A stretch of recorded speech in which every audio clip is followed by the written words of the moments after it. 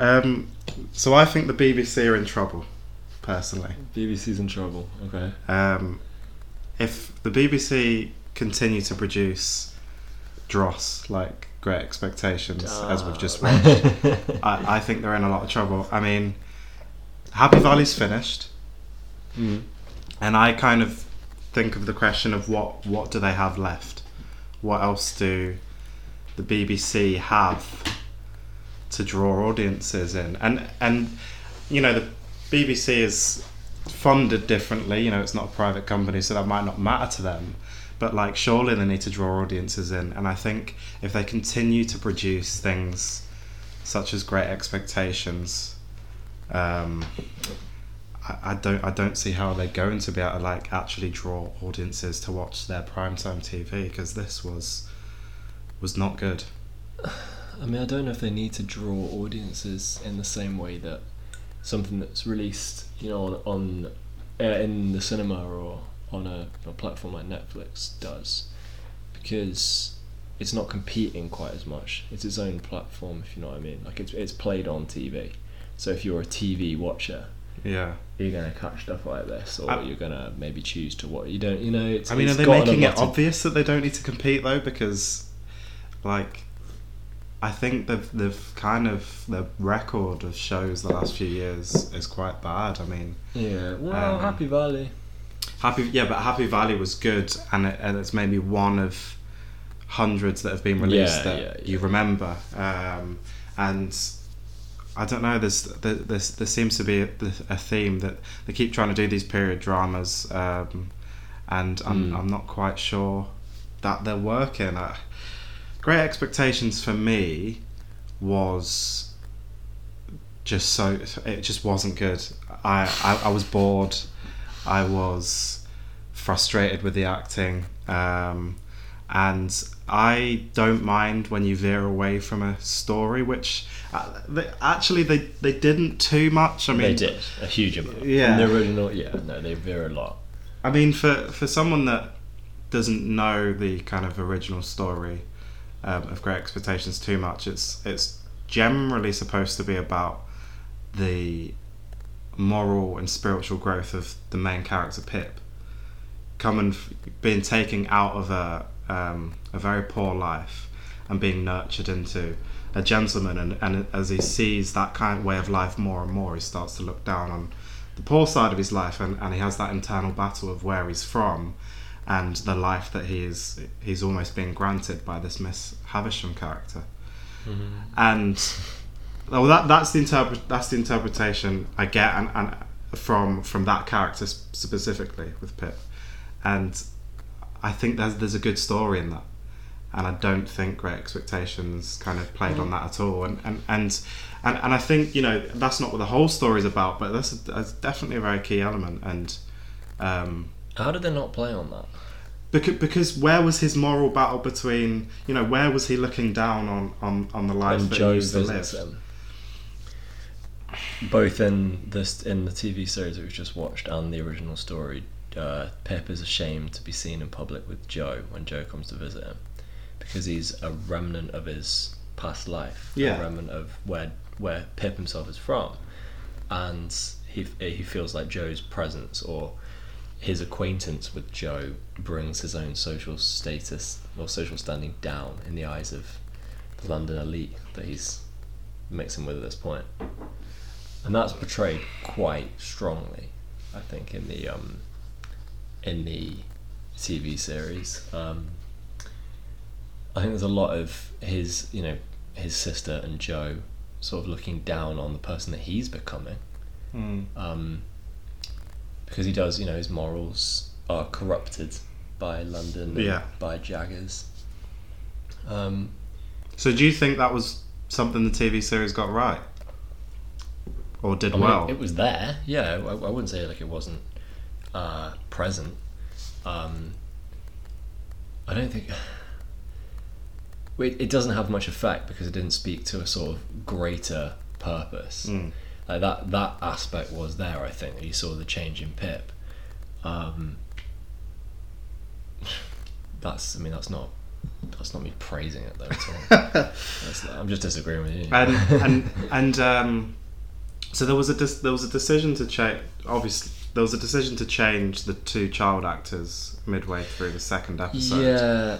Which I was kind of. I ended up being more on board with the younger child actors than the ones that played the rest of the TV show. So with any, I mean, it's like the nature of trying to dramatise a novel like Great Expectations that has huge temporal gaps or like, you know, time jumps.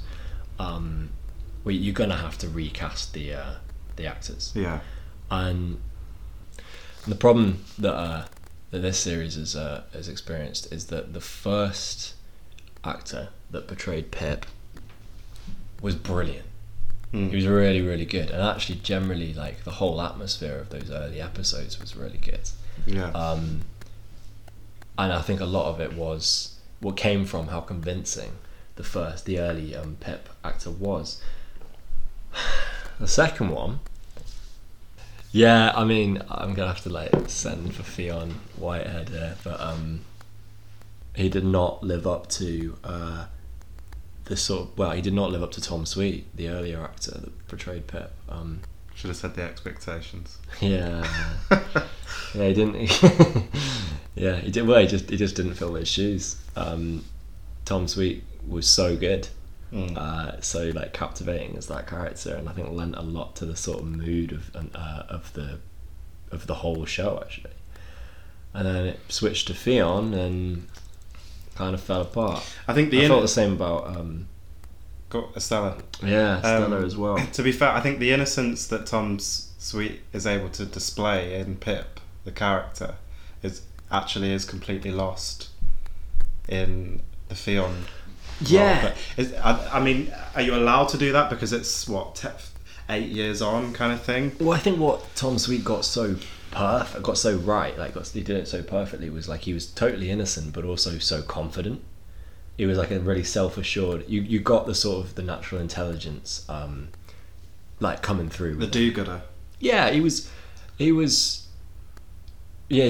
more intelligent than his surroundings. He was kind of like born into the wrong environment in a way, like, and he was excelling past his, you know, his peers, his carers, all that kind of thing. He's so self-confident and able, but equally also innocent. And Tom Sweet managed to portray both. Like he balanced those things really well. The second portrayal of Pip, Fionn, he lost the confidence, and he became, I don't know, like kind of angry and just not a balanced character at all. And there's nothing mysterious about him anymore. Like, not that Pip is supposed to be, but there was an element of that with Tom. And I wonder, did the reveal when he's standing at the gate, almost was that like I wonder if that took away from it, because I at that scene was just like, oh, the character's changed, and I don't know if that could have been done in a better way. Did that set a precedent for almost the rest of the experience with that character? I'm not quite sure. I don't know if you thought very much about him just turning up at the gate as a different character. I don't know if you thought that was well done or not much about it. The actual reveal didn't stand out to me too much.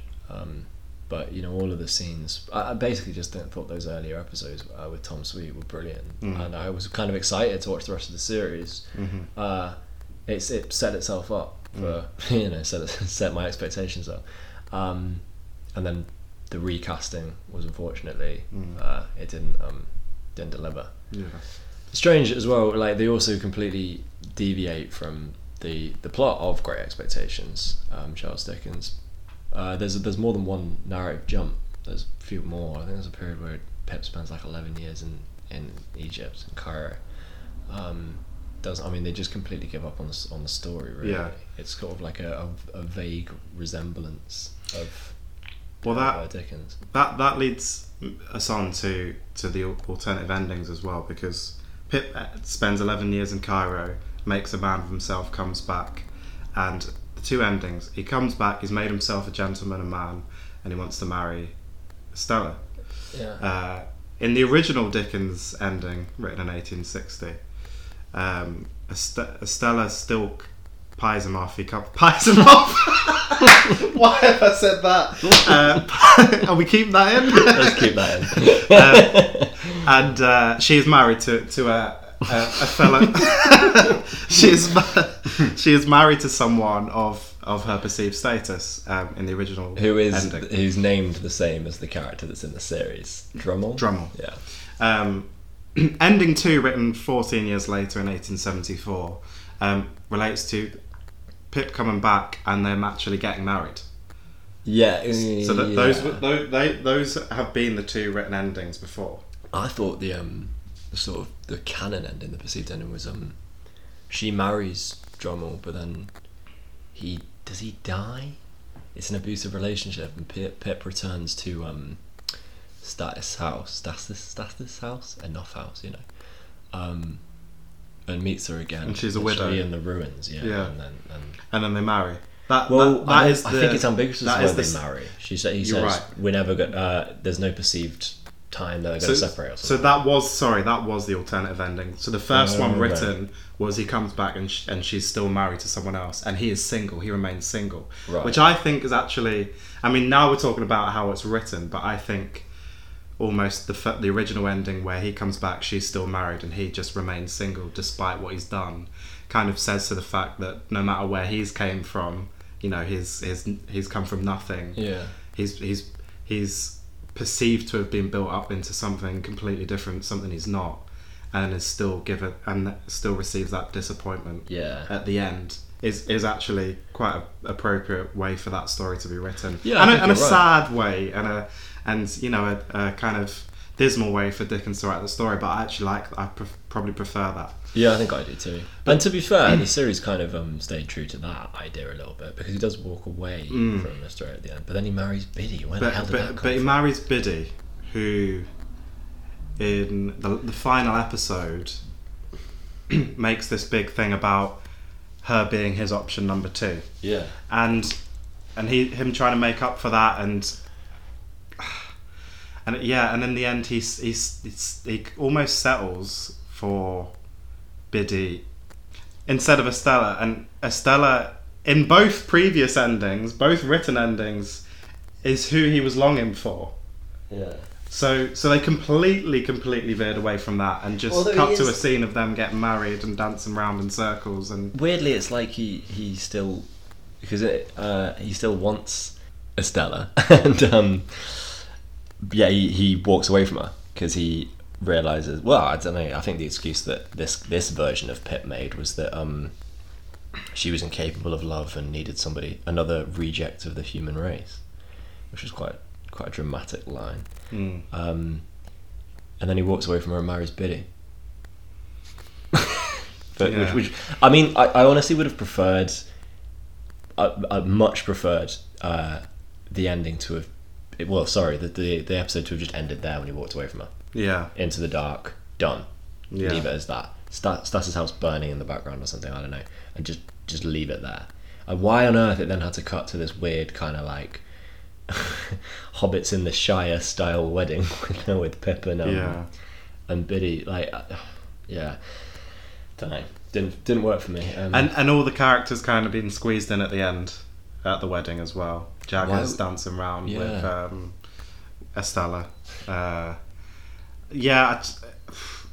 They went for a different ending, and I'm not really sure it hit the spot, but I think you think of the whole series and the amount of holes and issues it has, and the ending, the way they changed the ending almost doesn't really matter that much. It feels to me like someone's just come along and cut up this, like, the story of Great Expectations into little pieces and then just rearranged them. Do you know what I mean? Like taking characters' relationships and just, they've just like messed around with it, mixed it up, and then just with no like idea to improve it, just to change it for the hell of it. Yeah. And then like remixed it and put it out. For me, there are a couple of really key moments that at least a short series should have really honed down on in this.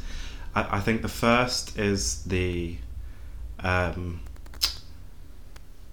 growth of Pip's character, which you believe the series actually committed to, and I would suggest, if it wasn't for that one episode where his brother visits, that I wouldn't really have felt that throughout the character's performance. So I think that is vital to the story. I also think the mystery behind the secret funder should be drawn out over the series and built up, and there should be more uncertainty towards that. And the reveal that Magwitch is Stella's father wasn't bad. Yeah. But I also think, again, maybe because of the poor casting, that there's nothing to feel there. You know, that was a real key moment where where that would draw viewers in, where Magwitch finally, where Stella finally meets her father, or that is subtly revealed in a way that shocks, and it just didn't strike a nerve. Nothing about this series struck a nerve or a chord. I've got a sense for Shalom Brune Franklin as well, like so wooden. Sorry, just really not the portrayal of that character that I wanted. It was boring. Yeah, it was. That's so unforgivable, especially when your story's been written for you, for God's sake. Like you're doing a remake, you're doing a reimagining of a classic piece of literature that's is genuinely really entertaining. Yeah. So to get it that wrong, I guess the BBC is kind of trying to keep going with the period drama thing, and has wanted to, I don't know. I guess they thought this was an easy bet, a safe bet. But then you mess around. And this is the thing: people will watch this. People will have watched this. Whether they watch the whole series, I'm not so sure, because if we weren't reviewing this, I definitely would not have watched the whole series. Yeah. I probably would have stopped around halfway. And the fact that you can't get an audience to commit to 6 episodes, I think is pretty poor. And that will reflect in some of the comments I read out quite shortly. Yeah. We do have some positive as well, but we do have some really damning reviews from users of IMDb on this series. Should we just get to it? Let's. Alright, I've got 6 reviews. I'll not read them all, but we'll try and flick between bad and good. So, a couple of good ones. Great adaptation. This classic has been adapted so many times. There's no problem if they want to create a more mature version. They nailed the cast. Olivia Colman and Ashley Thomas gave incredible performances. I also liked Fionn Whitehead as Pip. It didn't take much time to finish 6 episodes, and it was better than Knight's adaptation of Christmas Carol. Right, okay, so surely it took you 6 hours to finish 6 episodes, because they were an hour each. And what do you mean by a more mature imagining? So I've got not you. But because I've read a few comments, there is the language used in this series is quite different. To the language used in the Dickens. Yeah. So the Dickens novel is almost family friendly in a sense. I mean, it's not though. Thematically, it's certainly not. Well, thematically, it's not. But I think. Alright. There were reviews here. People are offended by the language and the obscene language used in this series. But that's it's nothing to do with Dickens. That kind of language. Yeah, absolutely. But that's an attempt at modernising the dialogue rather than it is making it more mature or appeal to an adult audience. Great Expectations was never written for kids. Yeah, well, do you know what I mean? Yeah. We all read it as kids. Yeah, that is true. Yeah.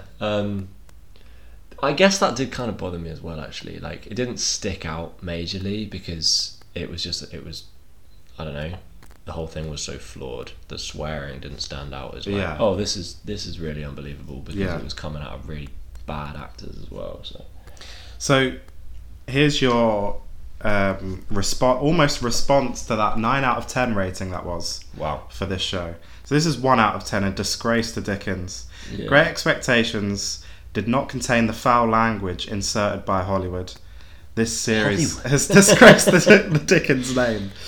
I was actually looking forward to watching it, but turned it off just after a few minutes. I don't know if you can review a whole show after turning it off after a few minutes. This guy's condemned 6 episodes after a few minutes. There's also no swearing until episode 3. This is trash at the very least. When you take a novel suitable for family reading and add modern foul language, you devalue TV entertainment. Maybe there's something in that, I guess. I'm sure you've watched stuff before that's been adapted and it's had loads of swear words thrown in, which I don't really think there was in that, and loads of ridiculous language, and it's kind of taken you out of the story before. You're thinking quite hard about that. Yeah, maybe. Like, if Harry Potter started dropping F-bombs all over the place, you'd probably be like, what's going on? Yeah. Yeah, that would be quite jarring, I admit. And then this person sends for the Hulu app. I'm getting close to... So maybe they say Hollywood because they think it was on Hulu, and they think it was an American thing. Do yourself a favour and just read the books. Well, yeah. Fully, yeah. I would 100% say that. But like, that's if you want to experience Great Expectations by Charles Dickens. Like, yeah, read the book. There wasn't exactly a movie adaptation like shortly after it was written. But the swearing thing is kind of interesting, to be fair. Like, it the more I think about it, the more out of place it does seem now. I don't think it stood out like when I was actually watching it, because I think I was just finding the whole thing hard to stomach. But no, it is. Why do that? It's like watching Bridgerton, and there being like violinists playing "Toxic" by Britney Spears in the background. Like, that actually worked for me. I actually really appreciate that. I mean, Bridgerton, but maybe that's not doing it well. And not just throwing in the modern slang. That's the thing. Like you can modernise dialogue without swearing, and you can, I'm not offended by swearing. And I think people that are that's not, you can't hone in on that as a reason to not like a whole series because of the language that they use in it, especially if it's appropriate. However, this is a rare case of swearing being used inappropriately. Like, it didn't fit, not because it's modern language, but because it just, I don't know, the whole thing wasn't. Bizarrely, it really feels to me, like thinking back over the whole series, as though the first few episodes with Tom Sweet were a different series completely.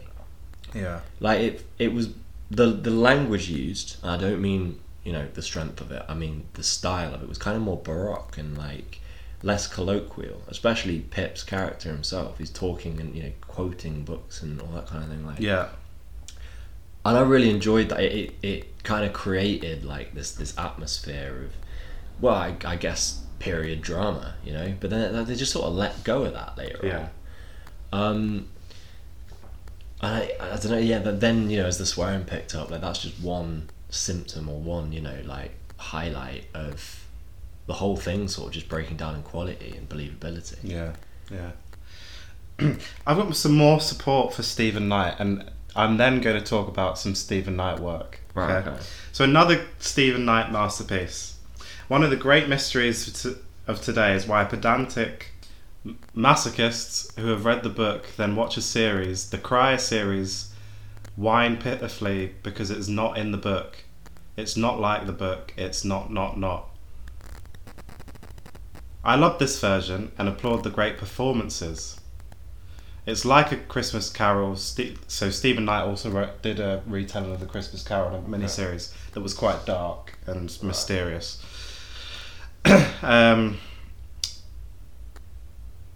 Fools who decry it whilst not even bothering to watch a whole episode do not deserve such quality programming. Wow. And should retreat to their beloved book versions to avoid such disappointment at their own attention span. Great series, watch it.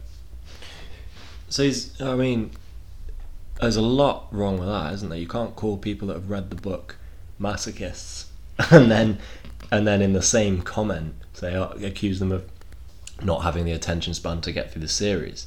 I mean, he's got a point with the whole, like, if you don't complain that it's not in the book, it's it's an original retelling. But in my head, why have you called this Great Expectations? if it's not going to be true to the book.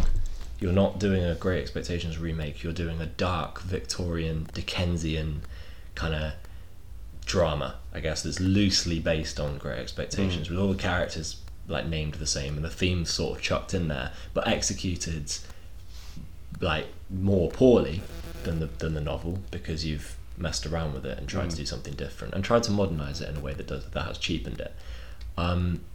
So why call it Great Expectations? You see Taboo with Tom Hardy on Netflix?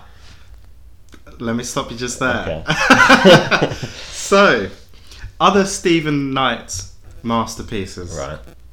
Let's just start with Taboo. One series it had in 2017. What were you about to say? Well, it's been confirmed for a second, I thought. Well, so I had a little bit. I read into why they didn't just continue with Taboo instead of Great Expectations. Because that was actually exactly what I was going to say. Why not just continue that? So Tom Hardy had a child in 2019. All right. And Stephen Knight had explained that towards the end of 2019, they were going to start looking at doing season 2. Right. I'm assuming because of COVID coming in 2020 that they weren't able to do Taboo, because there's been no other explanation after that. So, but now we're here. Stephen Knight's written something else completely different. Not completely different. Yeah. Still, similar time frames. And yeah, I just think, well, actually, no, go back and continue with Taboo. Don't, unless Tom Hardy really can't do it anymore. But Tom Hardy and his dad helped write Taboo with Stephen Knight, so maybe there's something going on there. But yeah, Stephen Knight has shown that he could write something like that. Good. Well, this is the thing. Like Stephen Knight's style is pretty good. I don't dislike it, but it's the execution of it that doesn't always quite pan out. And I think this is a really, he's obviously thought, right, well, I'm gonna, he's on a bit of a. I mean, generally his style is quite Dickensian, in the sense that it's always sort of about, it's always in a. There's more to say about his style. Yeah, but there's definitely more things coming. Oh right, okay.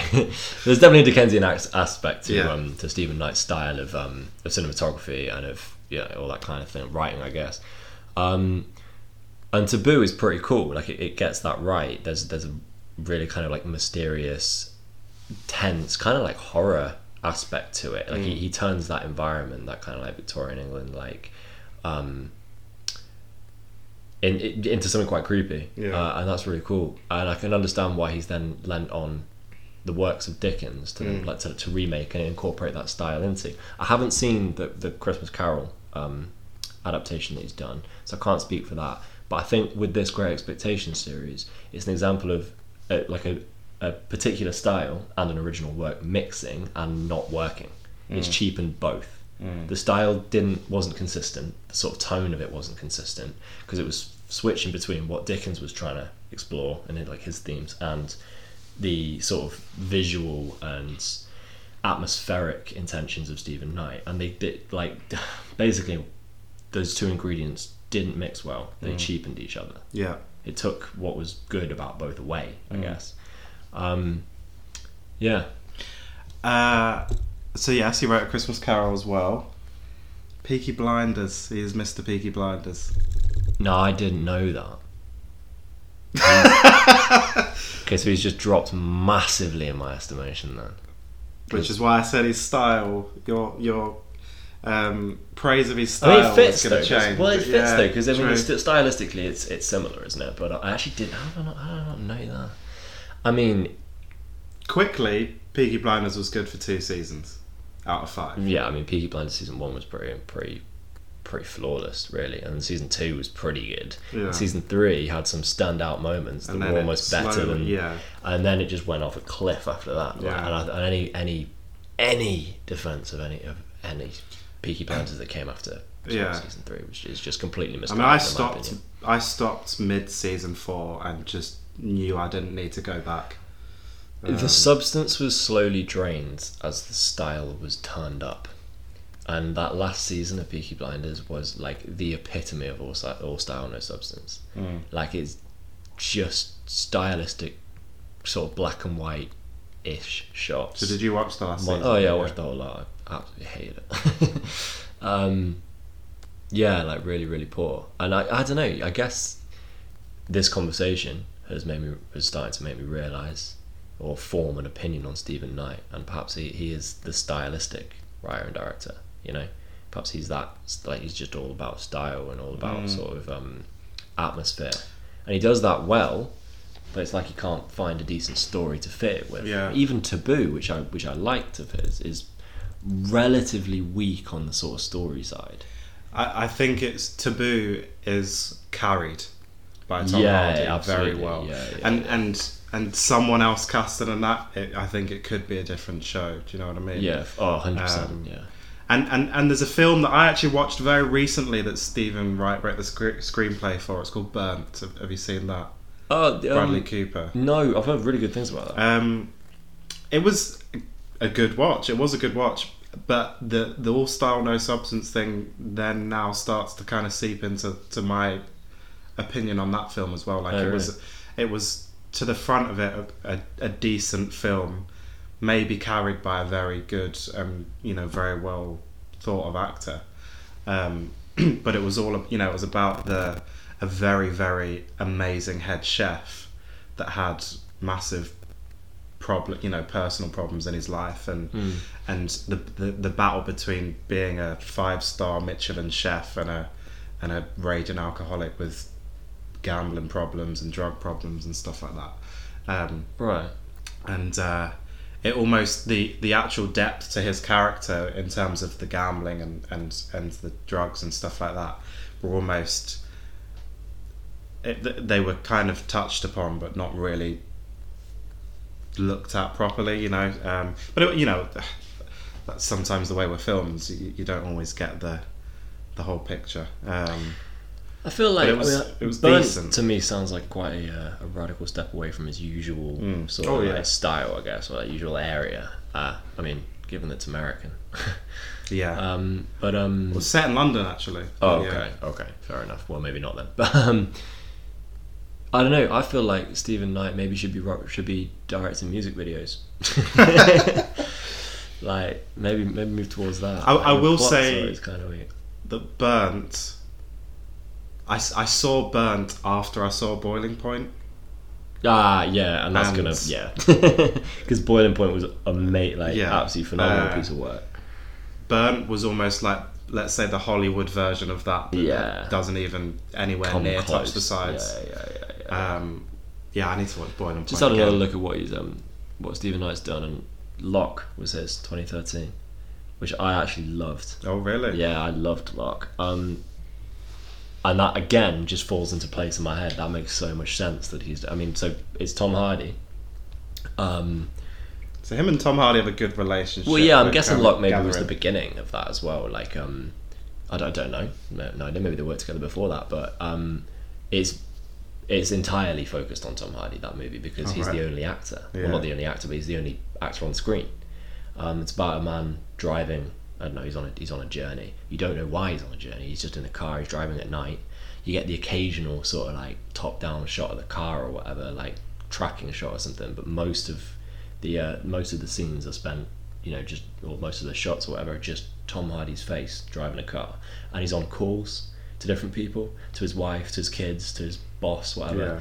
And I might have to watch. through the calls, it like the tension is revealed, and well, I guess the story, like why he's on that journey and what the stakes are. And again, it's one like I liked it because it was experimental. I love the kind of idea of small spaces in movies, but that's another conversation for another time. And I know it was entirely original, like just this one guy in a car and you just listen to his conversations on the phone, and like all you're inferring so much, and like I thought that worked really, really well. Although I will say, slightly weak on the plot side of things, which you can forgive because it's told from the perspective of a man in his car on the phone. Like, so it didn't strike me as a problem because it's an experimental piece. But I am sort of like noticing now trends. there's a trend, yeah. Like it's as though his stories lack. Yeah, he's experimental, atmospheric, but maybe not strong in terms of story, and that's again like that. I feel like is a criticism I'm making every week on this podcast. It's always just like, where's the decent story? Where's the original idea? Like, why is no one writing anything? Yeah, it's just like, oh, put together a script based loosely on Great Expectations. Oh, do you remember those Mario games? Put together a script based on them. Do you know what I mean? Like, no one's writing a script as an art form anymore. It feels like, anyway. I would actually say maybe Locke was an example of that, but yeah, not all hate for Stephen Knight though. So, a few more comments. Right. Some controversial, actually. Well, I think they're quite controversial. But this comment, I'm not including this one, but I just want to read something that you will absolutely disagree with. Okay. So this was a 1 out of 10, and it was beyond appalling. But this person does say, great works of art exist as the artist intended. It is not for anyone to effect great change over the words, the plot, or the characters, even if Dickens' novel is the source material. That's a radical misunderstanding of art as a whole. Not even just cinema or writing, or what on earth do you mean? Go and look at the Mona Lisa, and well, okay, that's a bad example, but go and look at a super famous painting, any kind of abstract work or any fine art, whatever the hell you want, and tell me that you've experienced it exactly the same way as the person standing next to you has. How are you ever going to quantify that idea? How are you ever going to agree or disagree? You know what I mean? Like, it's not how it works, and the feelings that writing or a piece of cinema inspires in you are going to be different to the next viewer or whatever, and therefore undoubtedly different from the writer. You know, you can explore themes and have intentions, but they're not always going to hit exactly. And then there's nothing wrong with that at all. That's the point. Yeah. So it's interesting that a reviewer that's their interpretation of what art is supposed to be.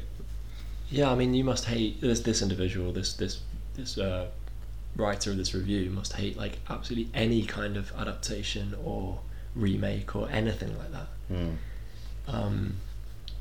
You can affect change. You can, if it's done well, it's fine. Yeah. I can't think of an example off the top of my head, but I'm sure that there's examples of a modern version of a story that works really well. Yeah. Like, in fact, Great Expectations has been dramatized so many times. Yeah. There is a modern there is a version of it where it's actually been brought to the modern day, to present day. Yeah. With Gwyneth Paltrow and who's that other guy? Ethan Hawke. I've not seen it, but that's like set in present day. Yeah. Yeah. So there's you must hate that if that's the case. So controversial time. BBC rewriting Dickens 1 out of 10. This isn't brave or challenging, it's just completely wrong. It's been adapted to fit the current agenda where everyone must be represented even though they weren't in those times. Oh, shut up. And certainly aren't in the book.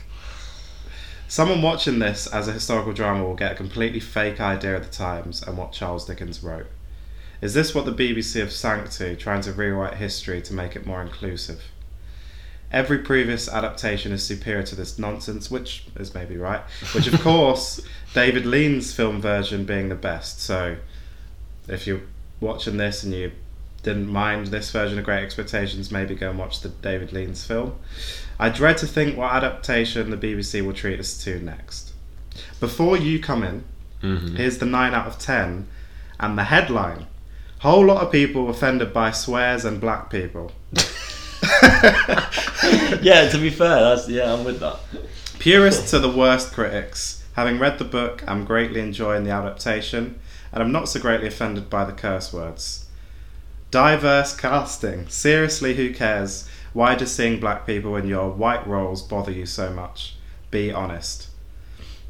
So far, I think the acting has been wonderful, the story easy to follow, and pace on point. So I mean, not so much for the rest of I don't really agree with the rest of their comment, but what comes to mind again is how Hermione is going to be portrayed in the Harry Potter series, or Dumbledore, and also the absolute battering that Black Annie character got when Annie was remade. No idea. I mean, there was an outlash. Really? Annie can't be black. So why not? Why? Surely, if anyone, that actually does make sense. well, Like, there's no. she's a ginger. She's a ginger white girl with loads of freckles. She can't be black. I thought she was blonde. Like, come on, like that's one that just has no bearing, really. Yeah. Do you know what I mean? Like, doesn't she's just a sort of like nondescript orphan, right? I'm not that familiar with Annie. Like, well, I know in the original film she's that ginger. Yeah, fine. And then like, in the you're not remake, which was a bad remake, to be fair, an awful remake. But I think the headline was "Why is she black?" I think we've come a long way from that because there was proper outrage, and that's not necessarily happened. I don't think that's strong since. I think there's a tight. I mean, I don't agree with it. You wait until there's a black James Bond, I tell you. I think, yeah. I mean that. But that's been rumoured for ages, so maybe people are used to it by now. But. I think not that I agree with it, but I think there's more stock in the argument against black portrayals of historical characters, i.e., like this Jaggers in Great Expectations. Like the book was written, I don't know, or was set in the early sort of Victorian era, isn't it? Like, there's not going to be a black gentleman rolling around London at that time. It's extremely unlikely. Yeah. And so from looking at it through the lens of sort of historical accuracy, I understand the criticism. That does not apply. That's why I'm confused about Annie, because it's not a work of historical whatever. Do you know what I mean? It doesn't matter. It's just a character in your mind. That's it. So if you're viewing it through the lens of historical, or you're watching this for historical accuracy, then you're going to be upset. But my question to you would be, why are you watching this for historical accuracy? Like the person writing that review mentioned, if somebody watching this would get a false idea of what Victorian England looked like. Well, yeah, because it's not a documentary and it's not a historical study. It's a piece of drama. Yeah. So why, if it's not obliged to be real or whatever, it's allowed to be creative. And little side note, actually, I thought Jaggers was the best character, and the best actor as well. I thought that was a really original take on that character, and he was powerful on screen and quite scary, intimidating, and believable and cool. And I enjoyed the scenes with Jaggers and I think sort so. of like training Pip to abandon his morals. Like, I thought that was quite I thought that was good. He did. I will say it did seem like he took a lot from Tom Hardy's role in Taboo. Sort of like the same guy almost. Yeah, and that all kind of tracks with Stephen Knight being the writer on that. And I think I can agree for sure that maybe that's a bright light in this dim series. I mean, the actor that played Jaggers was quite good. I'll find his name to give it a shout. Ashley Thomas was his name. Yeah. And he killed it. Yeah. As did Olivia Colman. I thought that was a really cool portrayal of Miss Havisham. Yeah. However, I know what you're going to say. She's in everything now. Olivia Colman. She has been the same role now. She has been away for a couple of years. But there was a period of time where every time I watched a show, Olivia Colman was in it. Yeah. To be fair, I was watching Peep Show alongside a lot of stuff. But I can't actually see her as anything but Sophie. Yeah. All the time, there's a, it's like every line she delivers is a little bit Sophie-esque, and it makes me laugh. She won an Academy Award for playing Queen Victoria, so I'm almost not surprised that now she just gets cast as a particular character. She is brilliant. Yeah. I love Olivia Colman. I think she yeah. can do no wrong. I've not seen that movie about her on the road with the anti-abortion propaganda thing. And there's one I want to see. But that's bad. There's one I want to see called The Father. That could be the same movie. No, that's about basically this woman's father is like in a flat. He's getting dementia. She's trying to look after him. Oh yes, yeah. And Olivia Colman and Anthony Hopkins are in that together, and I haven't seen it. Always wanted to see it, but I think that will probably be really good. But yeah, so she has had a massive 10 years or something. She's been in so much, especially like, British drama as well, which I think is really nice, coming back to do these British shows, even though she's kind of made it big time of thing. There's a lot of like 6 episode things she's done in this country. I think that's pretty admirable that she keeps coming back to do this kind of work. But For sure. surprised you put a name to this. I think if you get the opportunity to play Miss Havisham, you know what I mean, like, you'd do it. You would, wouldn't you? Like, I can't really criticise any of the actors for taking the part, because you're seeing, Stephen And Knight. he's got a bit of a track record for popular stuff. Yeah. You've seen like Stephen Knight. He's accomplished, he's respected. And then you're doing Great Expectations. Like, I'd have jumped to that chance. Yeah. To be fair, but You maybe look back on it and think, oh dear. Well, I don't know. It wasn't that bad. It tried something new and it missed. Yeah. And in my head, I would have rather another sort of Stephen Knight, another kind of like Taboo-esque thing, like just an original work. Put the same actors in it; they can all carry it if it doesn't, like, if the plot's not strong, whatever. But like, hopefully, maybe you could write a good, strong, original plot. Like Taboo. Yeah, it wasn't that strong. It was original. It was good. Yeah, but I think this is what we're saying about Stephen Knight now. Like, there's a lot of originality, and I commend that. But there's kind of a theme of like the story's not always being that engaging. That. The whole thing with Nocta Sound and Taboo, it was clever, but it was like not. I don't know. It's not like I can't wait for the next episode. It's more atmospheric than it is deep. Yeah. It's more style than substance, and I think that's the problem throughout. So what are you going to rate it then?